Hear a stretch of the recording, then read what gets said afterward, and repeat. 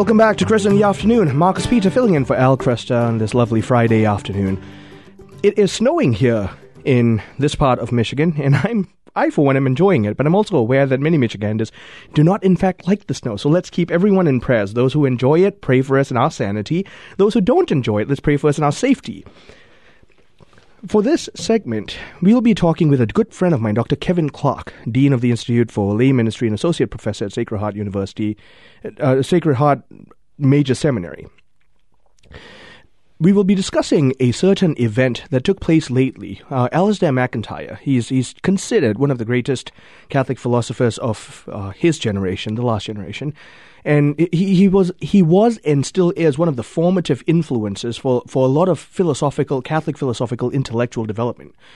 Unfortunately, he recently, during the fall conference for the De Nicola Center for Ethics and Culture at the University of Notre Dame, he delivered the keynote lecture, and the lecture is available online. It's called The Apparent Oddness of the Universe, How to Account for It.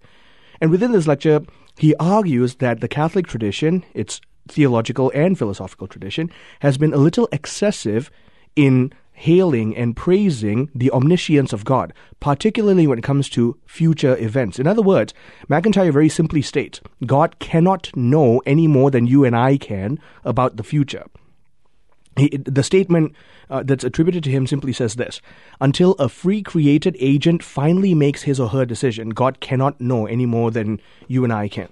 To talk with us about how the Church Fathers specifically referenced the foreknowledge of God, this is called divine foreknowledge, is Dr. Kevin Clarke. As I mentioned, he's the Dean of the Institute for Lay Ministry at Sacred Heart. His research, which intersects with various theological and exegetical themes, has primarily focused upon biblical interpretation in early Christianity. He has a special heart for the Church Fathers' spiritual exegesis of the Old Testament, and he reads for content that harmonizes both Old and New Testaments, specifically St. Maximus the Confessor and his interpretation of Scripture in the 7th century. Kevin, it is so good to hear you on this side of the radio. How are you doing, brother? I'm doing very well, Marcus, and great to hear your voice again. You know, Marcus and I, we were down at Ave Maria together for a time, and so I feel like I've chased you all over the country, first to California and now back here to Michigan. That's actually true. You know, you mentioned you mentioned the snow, and I have to share this precious anecdote.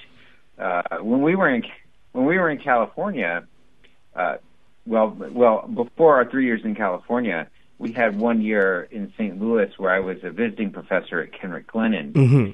And while we were there, my children got a taste of snow, right? Mm-hmm. And so our 3 years in California, our youngest daughter was praying the whole time that it would snow, but we were also gardening, and they didn't want the snow to destroy my wife Natasha's plants. And so she prayed very specifically that it would snow, but not on Mama's plants. So I got the job here, moved to Michigan. I thought it was a strangely specific prayer intention at the time, but I got the job, moved to Michigan, and what do I notice? But in order to winterize the plants, you have to move them indoors. So now it's snowing, but not on Mama's plants. So in the order of instrumental causality, God's will was done. Their prayer was answered, except Daddy was the one who enabled it to happen. Yes, he answered that prayer in a very specific way, because it's snowing right now, but not on the plants.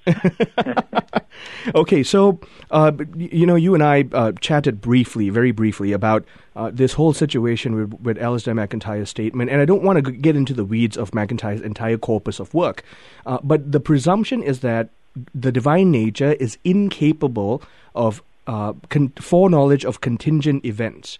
But you made a statement, Kevin, which is what prompted me to want to reach out to you, that the Church Fathers seem to be unanimous in understanding God's foreknowledge. So you're the expert on patristics as far as I'm concerned. So just let us know, what do the Fathers say about God's foreknowledge?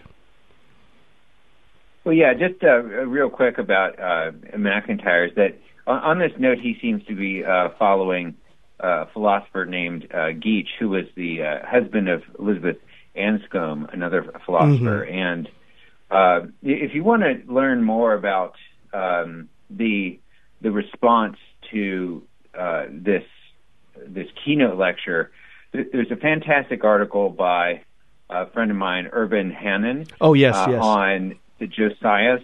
It's called, if you wanted to Google it, it's called God's Knowledge of Future Contingents, a response to Alasdair MacIntyre.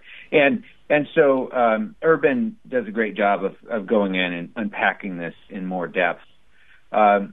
It's obviously philosophically quite problematic to suggest that God wouldn't know somehow what we would choose up until the moment that we choose it. We have to remember that God is an eternal being, and so all time is present to him all at once. And so, as an eternal, in God's eternity, he doesn't respond to the passage of time in the way that we do. Right. He's not confined by the linear progression of time as we are. Though, yeah. Regarding the fathers, the question of foreknowledge is all over the patristic era, especially the question of predestination, which was no small controversy in the patristic era and no small controversy today. But the idea that God foreknows something, he, especially with Augustine and some of his, some of the Latin school, we really have the focus on this in the response to the Manichaeans and some of the anti-Pelagian works, right? Yep. So, for example, there is a church father named Fulgentius. Fulgentius of Ruspe.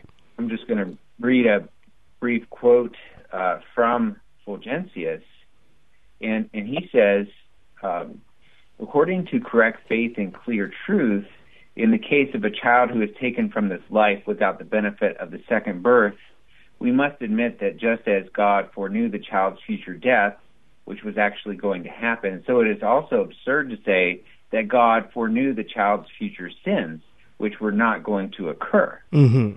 For God, the author of all things, has not foreknown the things which would not be done as if they were to be done.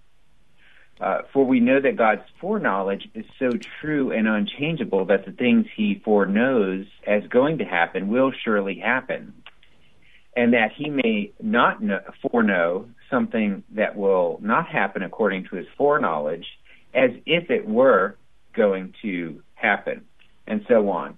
Right. So it's interesting how nuanced this is, even in the patristic era, recognizing that the knowledge of God is deeply linked with the truth of things. And so if something isn't going to come to be, then it's not true, then God doesn't foreknow it, right? Right, exactly. I'm talking to Dr. Kevin Clarke. So sorry, Kevin, just very quickly. Right. Talking to Dr. Kevin Clarke, Dean and Professor of Sacred Heart Major Seminary. So, Kevin, just based on your quote from Fulgentius, what's the distinction to be made here between predestination and predetermination? Because MacIntyre seems to be playing off of that, but even if he doesn't, that seems to be the prevalent debate that comes up in God's divine foreknowledge. Right. And this also gets into the whole problematic of Jacob I loved, Esau I hated, which you have different schools of thought within the patristic era itself of whether it's God's foreknowledge of the future sins of Esau that led to his being quote hated, or how that all works out. And of course, predestination. Catholics, we do hold for predestination. In fact, a really good work on this in terms of predestination, the problem of evil, I'd really point you to the work of Taylor O'Neill, whose work on predestination was published by CUA Press, and he'd be a really fantastic guest on this topic if you wanted to go deeper as well. He has a much better radio voice than I do, but anyway, you could really go in deep here, but I don't know how much your listeners want to hear of this. I'm thinking that Augustine, though, is really crucial in terms of the idea of predestination and the foreknowledge of good and evil. So, I'd recommend, especially his work, his answer to Faustus, and also perhaps Ambrosiaster and Fulgentius, if you want to read more on this topic. Right. And you're such a wealth of knowledge when it comes to the church fathers, Kevin. So, just in light of these statements that have been made, we're going to continue this conversation for you listeners. We're going to continue the conversation with Dr. Kevin Clarke on the other side of the break by discussing the authorship of the letter to the Hebrews. I'd like to close off this portion of the conversation, however, by also quoting a very early church writer, Aristides of Athens, who says, "God, who is incorruptible and unchangeable and invisible, but who sees all things and changes them, alters them as he wills." Now, this is one of the earliest takes, if you will, on divine foreknowledge. But the most important thing to understand is our God is truly omniscient. So, Kevin, we ask you to stay with us as we continue on in the program. We have just about under a minute for this segment. For those of you listeners who'd like to connect with Dr. Kevin Clarke, reach out to him at Sacred Heart Major Seminary. He has email address and contact information on the website.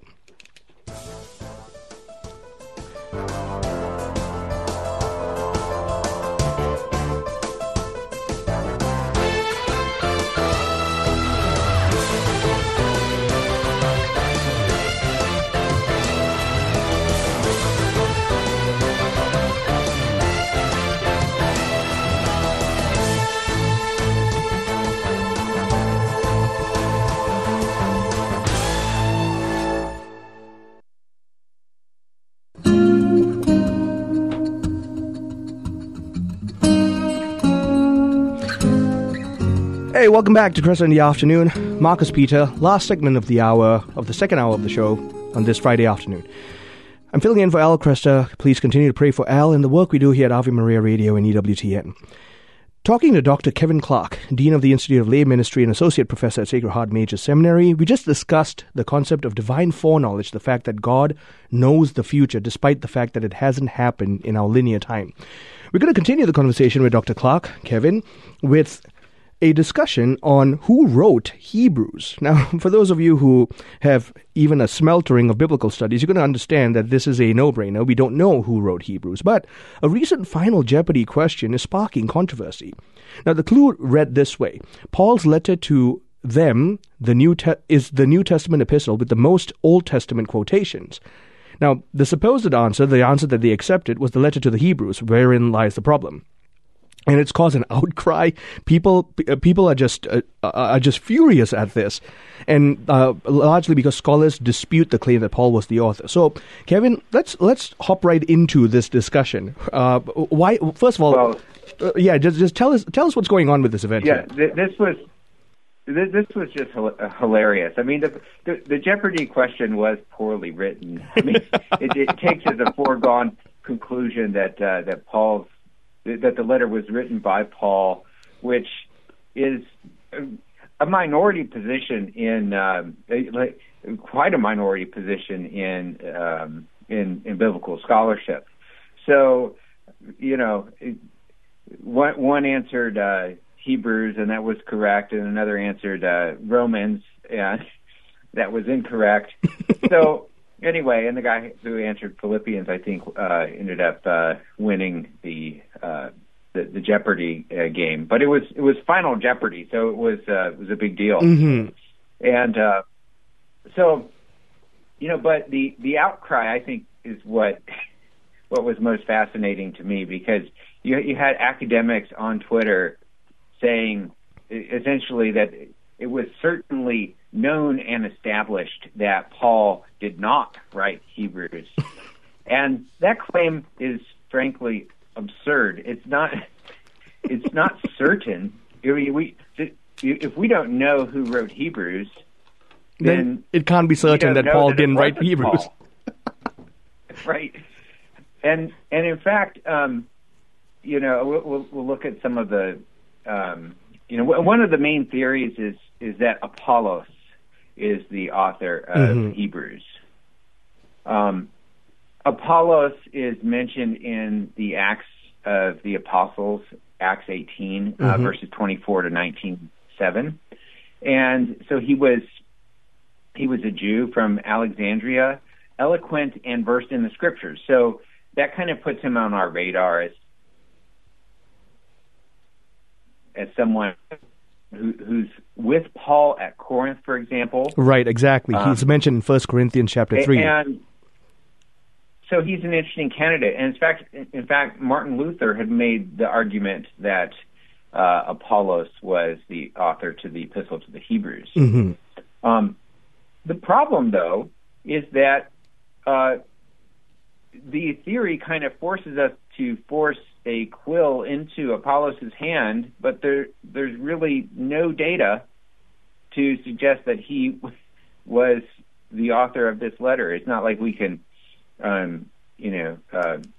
we have a host of works of Apollos that we can compare Hebrews to. Right. And so what we do have are a number of works from the hand of the Apostle Paul, and even though biblical philology can show that these works, Hebrews is philologically somewhat different from the 13 letters of Paul, although now biblical scholars are questioning. There's now a growing number of disputed Paulines, for example. But if you look at the text of Hebrews, you can see why the organizers of the canon put Hebrews right after the Pauline epistles. It is very, very Pauline. In fact, a professor of mine from Franciscan University, he taught a course on the Epistle to the Hebrews. Father James Swetnam. He was a professor at the Pontifical Biblical Institute. And in his work, his expertise on Hebrews, he argues that that Paul is writing to Jewish Christians in Rome. Right. And the difference between the other Pauline letters and this Pauline letter, I mean, one of the most obvious differences is that there's no attribution to Paul himself. But Paul, remember, is the apostle to the Gentiles, and here Hebrews is being written to the Jews, to the Hebrews, right, or Jewish Christians, I should say. So we could understand that maybe there is that might help to explain a slightly different tone, but and there are some other similarities that I think are really fascinating theologically. Just to pull out a couple of data points, I mean, if you look at, for example, the word epangelia, which is means promise, right, or its verb form, which means I promise. I promise. So the word promise is really important theologically for the author to Hebrews. He uses this word a whopping 18 times. Where else does it occur in the New Testament? It occurs 9 times in Romans, twice in 2 Corinthians, 11 times in Galatians, 4 times in Ephesians.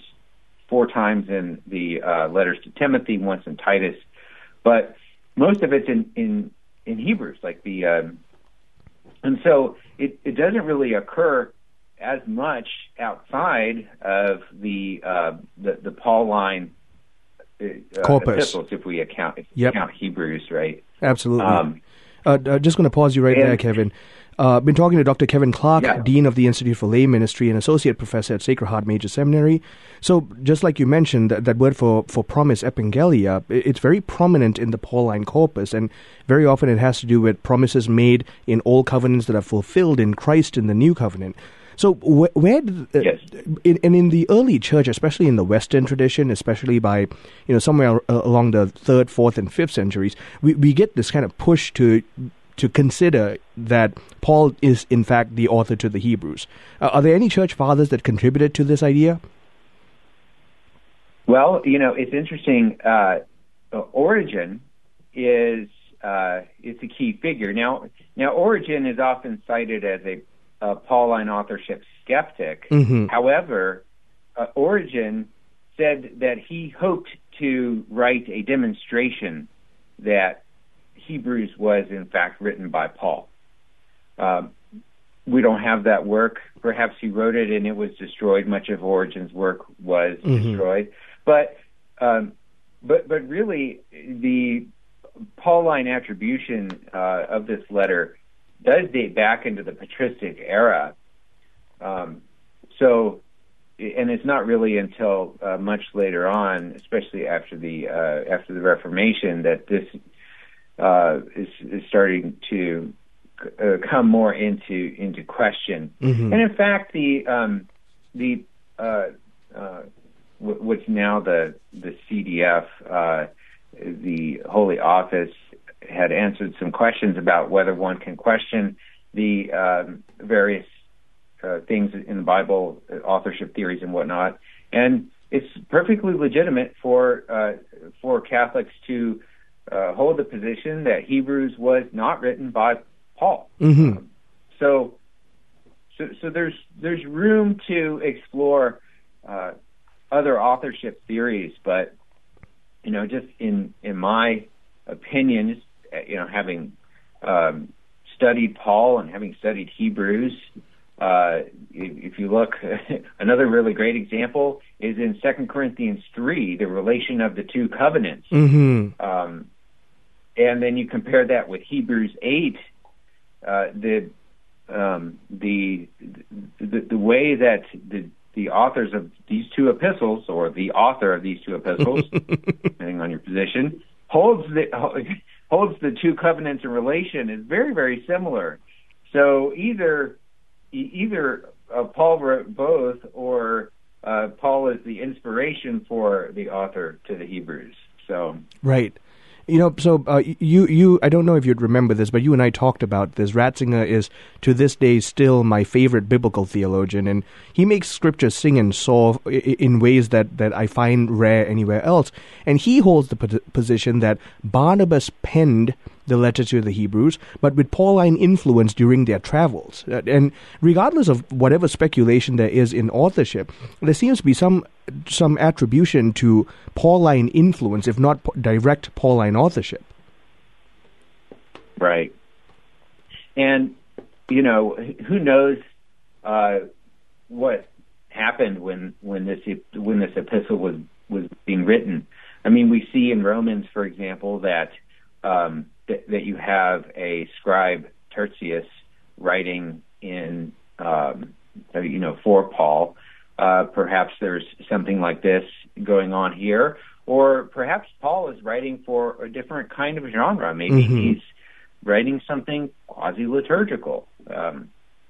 But it's a really interesting question. But I thought the Jeopardy thing was fascinating. How people get so bent out of shape when the regnant scholarly orthodoxy is questioned, and this is really still a question that's at the level of theory, right? And you're free to hold, one or the other. Nothing is established in terms of the authorship of Hebrews. So the conclusion is Jeopardy was wrong. Yeah, well, Jeopardy was wrong to put the question that way. But what's kind of lost in this is the beauty with which Hebrews uses the Old Testament, and that hits the reader right off from the get-go. Right. In Hebrews 1, when the apostle starts to talk about how much greater the name of Jesus is over that even of the angels, because he is Son. To what angel has God spoken to him as Son? And the